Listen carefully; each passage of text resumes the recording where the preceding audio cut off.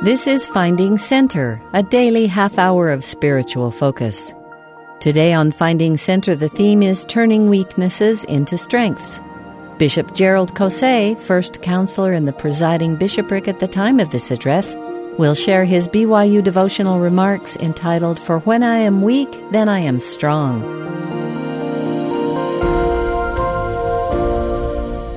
I remember asking the following question of several mission presidents.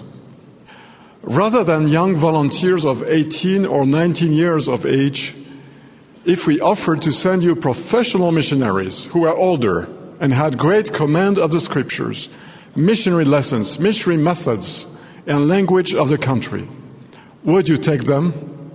They all answered without hesitation, "No, thank you. We love our young missionaries." What is so beautiful and powerful in having a missionary force essentially composed of young men and young women without much experience? The scriptures are filled with stories of young and modest people who, having a great faith and being magnified by the power of God, accomplished exceptional things. Among them were Enoch, who considered himself to be a lad who was slow of speech; Joseph Smith, who described himself as an obscure boy and of no consequence in the world; and the Virgin Mary, who marveled that she had been chosen to become the Lord's mother, saying, "My soul doth magnify the Lord, for he has regarded the low estate of his handmaiden." Close quote. These great young people had pure and humble hearts, yet the Lord made them powerful in words and deeds to accomplish his designs. The scripture was fulfilled that said, "God has chosen the foolish things of the world to confound the wise, and God has chosen the weak things of the world to confound the things which are mighty." Close quote. My brothers and sisters, this scripture is now truer than ever before. I often think of the enormous challenges facing your generation. You are living in an often hostile world at a time when great personal strength must be used to maintain righteousness and succeed in one's personal goals. Perhaps you feel too weak to overcome such challenges. Perhaps you fear that you are not up to it. There is no shame in that. Everyone experiences those feelings at one time or another. I assure you the Lord has the power to transform your weaknesses into strength. The promise made by the Lord to the Apostle Paul is valid for each of you. "My grace is sufficient for thee, for my strength is made perfect in weakness." And later Paul added, "For when I am weak, then am I strong." This promise, though a paradox, is very real. Allow me to describe a few principles that I believe can help you receive strength to overcome the challenges of life. First principle, build on your strength. When you look in the mirror each morning, what do you see? We are such a blend of multiple and diverse talents, traits, and attributes. All of us have abilities, strengths, weaknesses, and inadequacies. However, getting an objective and accurate evaluation of our own selves is difficult. While some take an indulgent and embellished look at themselves, there will be others who focus on their weaknesses and doubt their own abilities. One of the most comforting teachings of the gospel is that each son and daughter of God, every one of us, is born with an inheritance of gifts, talents, and abilities that can help us through our earthly mission. The scripture says, "For there are many gifts, and to every man is given a gift by the Spirit of God." We cannot be happy and successful in life without gratefully acknowledging those gifts and doing all we can to develop them. Our problem is never that we have no strength. The problem comes when we do not recognize our strengths and build upon them. A couple of years ago, I saw a film about King George VI, who led the United Kingdom through the dark hours of World War II. When he was forced to take the throne after his brother's abdication, he doubted his ability to become the powerful leader the country needed in the face of war. George didn't have the charisma of his predecessors. He also had a disabling speech impediment, and his most dreaded fear was that he would have to speak to the nation in an effort to galvanize them toward victory. One scene depicts George watching television as Hitler stirred up his nation to engage in war. Hitler's ferocious rhetoric and proclaimed invincibility contrasted with George's humility and apparent vulnerability. However, George refused to let his weakness overwhelm him. Instead, he used his God-given gifts of dignity, courage, and perseverance to overcome his disability through long and exhausting therapy. He eventually addressed the nation in a powerful speech and became the right man at the right place to lead his people to victory. Like George VI, all of you have received remarkable abilities and strength from the Lord on which you can build to overcome your weaknesses and bless the lives of others. With a humble and honest heart, seek to identify, develop, and apply for good those gifts that the Lord has given you. Second principle, recognize your personal limitations. In order to become strong in the Lord, we need to recognize our personal limitations. For some, one of the life's greater challenges is accepting their own limits. Because of pride, they prefer to see themselves as bigger, stronger, and more capable than they really are. They want to create this illusion both to impress others and especially themselves. I would like to share an experience from my youth. When I was 15, I noticed that my vision was getting progressively worse. At the time, for a reason that I have a hard time understanding now, I didn't want to recognize nor accept it. I hid the truth from my relatives, my teachers also, and my life began to get more and more difficult. Being unable to read the chalkboard, I had to copy over the shoulders of my classmates. When on the street, I was no longer able to read signs and traffic signals, which caused me to take the wrong bus many times and get lost. Several months passed before a medical checkup in high school liberated me from my secret. I had to resign myself to wearing a magnificent pair of glasses, as you can see, which to my great surprise made life much more practical and enjoyable than I had imagined. One reason we may not want to acknowledge our personal limitations is that weakness is perceived by society as a fault or a failure. The world values the cult of the invincible. Superheroes, from Batman to Superman, abound in our media. This ideology leads to dangerous behavior. We see people who want to hide their problems under the appearance of strength through boasting, aggressiveness, and abusive behaviors. Some are so obsessed to outperform others that they turn to drugs or other stimulants in order to do so. Still others lose themselves in egotism and self-admiration. These forms of pride lead to disappointment, ineffectiveness, or worse. God is not the God of superheroes, nor of people without weaknesses. Such beings do not exist. He helps people like you and me, those who recognize their limits and their weaknesses, and seek His help and guidance. Failing to recognize our limitations will block our progression. On the other hand, accepting them humbly lays the foundation for eternal progression. Recently, I had the opportunity to interview Gail Yonnet. Gail is a former BYU student from France. at the age of 31, while he was in the final year of his medical school, he participated in a snowboard competition at Snowbird. It turned out to be very tragic for him. He missed his second jump and crashed from a height of 40 feet onto the icy snow below. When he regained consciousness, he realized that he had lost feelings in his lower limbs. After 4 years of medical studies, Gail understood what pain in his stomach and numbness under his belly button meant. He was indeed paralyzed.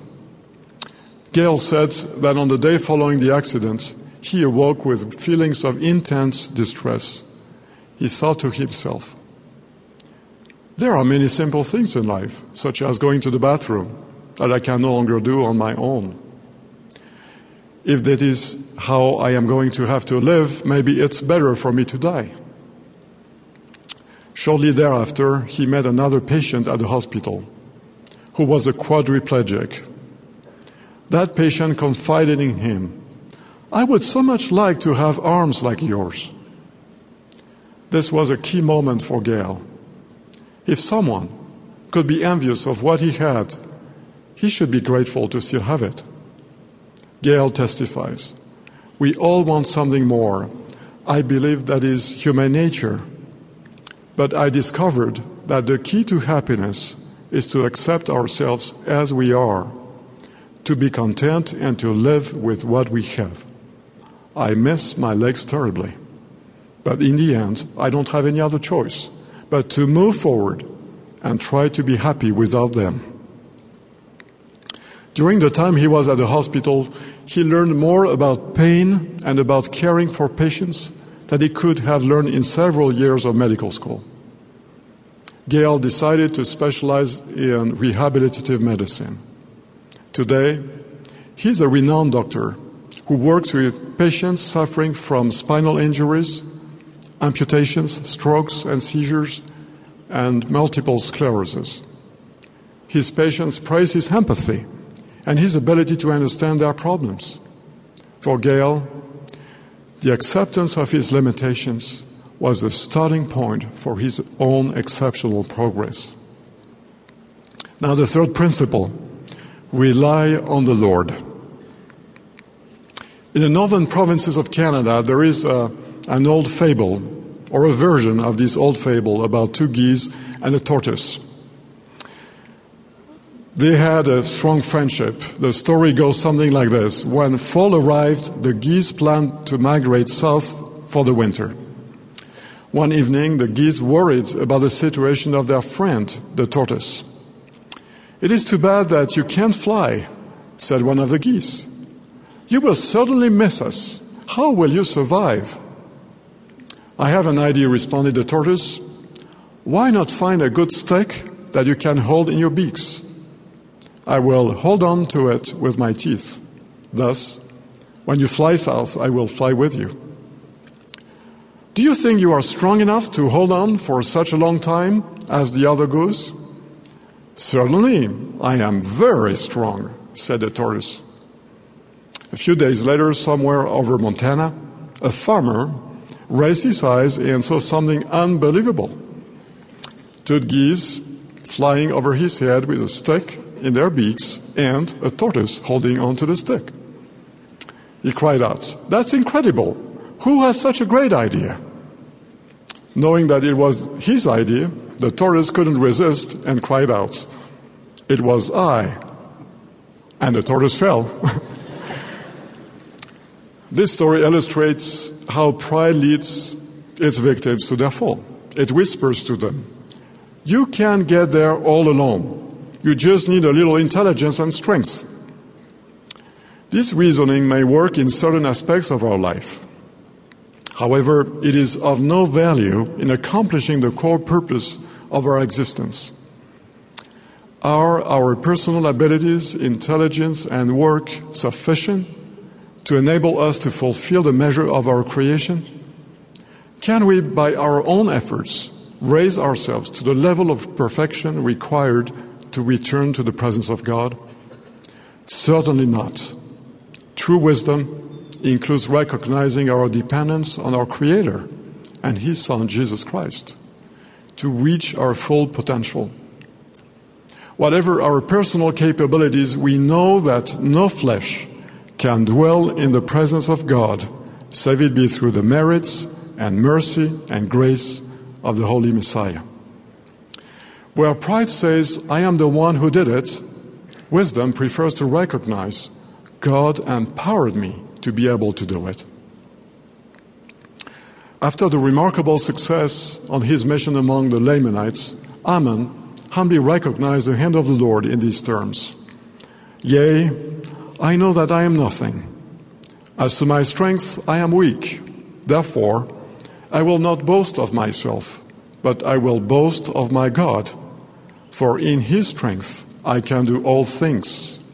Yea, behold, many mighty miracles we have wrought in this land, for which we will praise His name forever. Recognizing our personal limitations doesn't mean that we should put ourselves down and wallow in our weaknesses. Accepting our limitations is not an excuse to limit ourselves. On the contrary, as disciples of Jesus Christ, we aspire to that which is better and more elevated. The goal of our existence is to be raised to a level of perfection that will allow us to return to live in the presence of our Heavenly Father. We firmly believe that each son and each daughter of God possesses in himself or herself the potential to inherit all that God has and to become such as He is. But no one can reach this ultimate goal by relying solely on the arm of flesh. If we rely on our personal abilities, our progress is and always will remain limited. However, when we move forward in the strength of the Lord, our potential for progress knows no bounds. Another important point to remember is that we usually experience our greatest growth when we face difficult, if not impossible, situations. The acute awareness that we have of our own limitations pushes us to humbly seek the help of our Creator. An example of this is found in the Old Testament, when Gideon, head of the Israelites' armies, prepared to fight the Midianites with 32,000 men. But the Lord said to Gideon, "The people that are with thee are too many for me to give the Midianites into their hands, lest Israel vaunt themselves against me, saying, mine own hand has saved me." So step by step, the Lord asked Gideon to reduce the number of his soldiers until only 300 remained.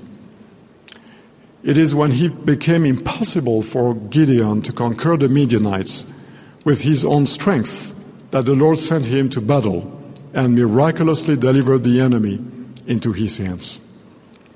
My brothers and sisters, you probably have had this type of experience yourselves.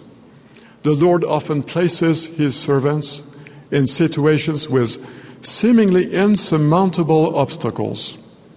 In this manner, He pushes us to humble ourselves and to rely solely on His strength. He makes us instruments of His miracles and the manifestations of His power and compassion.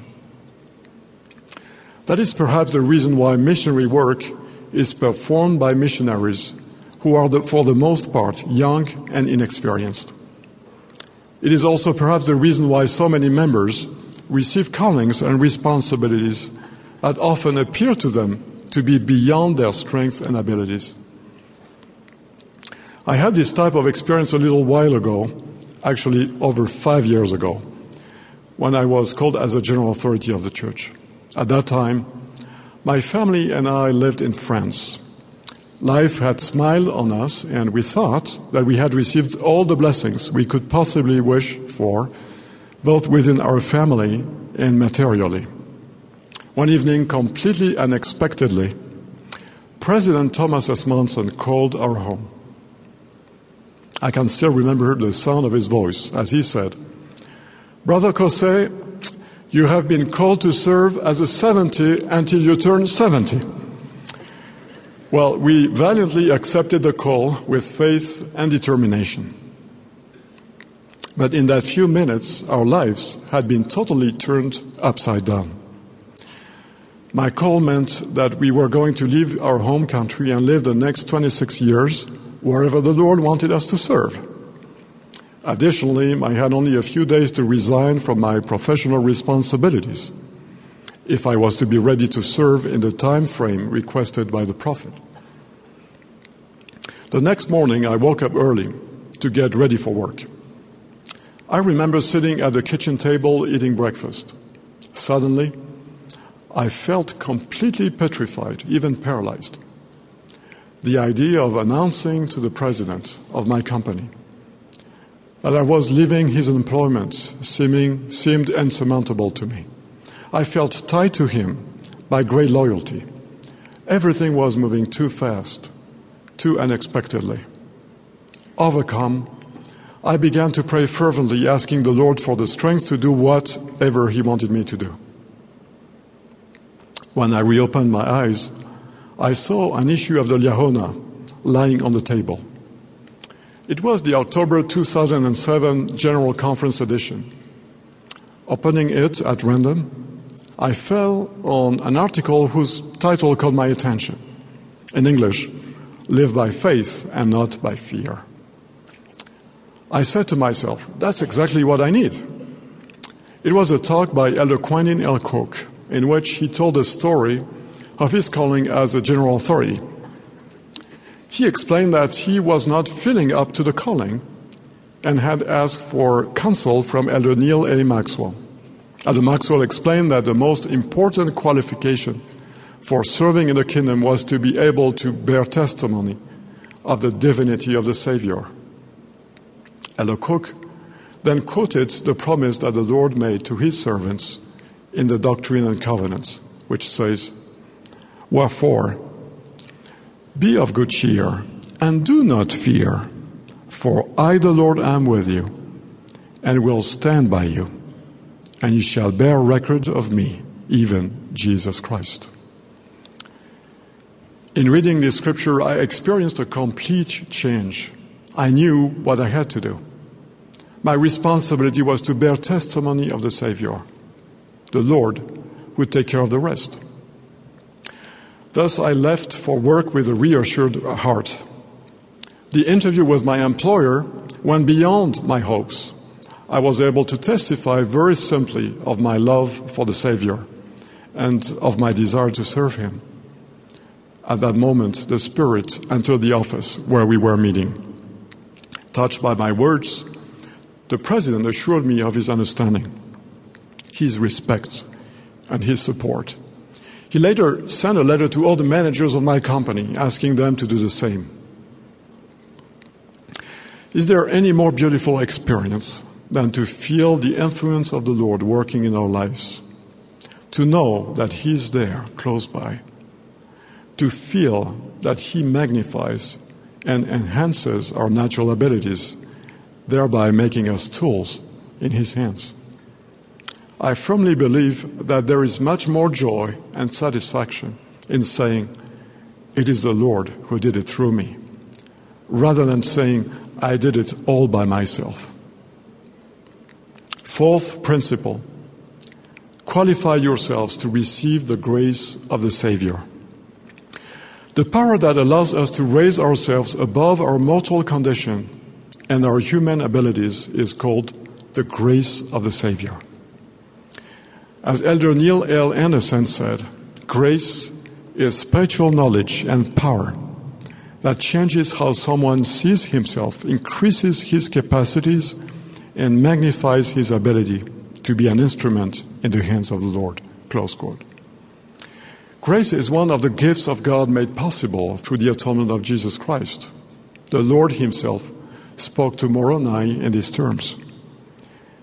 "And if men come unto me, I will show unto them their weakness. I give unto men weakness, that they may be humble, and my grace is sufficient for all men that humble themselves before me. For if they humble themselves before me, and have faith in me, then will I make weak things become strong unto them. I testify that this power of grace is of divine origin and is real and tangible. Each one of us can access it on condition of receiving the ordinances of the gospel. As is said in the sacrament prayer, one of the promises made to all those who persevere in respecting these ordinances is that they may always have His Spirit to be with them. The Spirit of the Lord, or the Holy Ghost, is the agent of the atonement. Thanks to His gentle influence, we can feel the love of the Savior and receive His grace in our lives.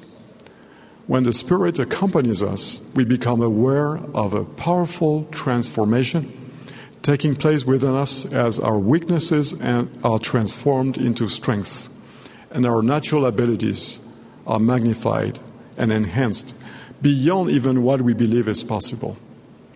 The Spirit sanctifies us and progressively raises us beyond our mortal condition. My young brothers and sisters, I express my love for you and my deep admiration for the example and strength you are for the entire church. Each of you has been endowed with a remarkable set of gifts, talents, and abilities. As you build upon these strengths, humbly recognize your personal limitations, remain faithful to your covenants, and put your confidence in the Lord. You will see your weaknesses transformed into strength through the power and grace of His atonement. You will have the ability to meet the challenges you will face in your life. With Paul, you will be able to say, "For when I am weak, then am I strong." Of these things I testify humbly. In the name of Jesus Christ. Amen. You've been listening to Finding Center. Join us every weekday for a half hour of inspiration and spiritual focus. Today's theme was turning weaknesses into strengths. We heard Bishop Gerald Caussé give his talk entitled "For When I Am Weak, Then I Am Strong." Access all of our Finding Center episodes through our free BYU Radio app, available wherever you get your apps.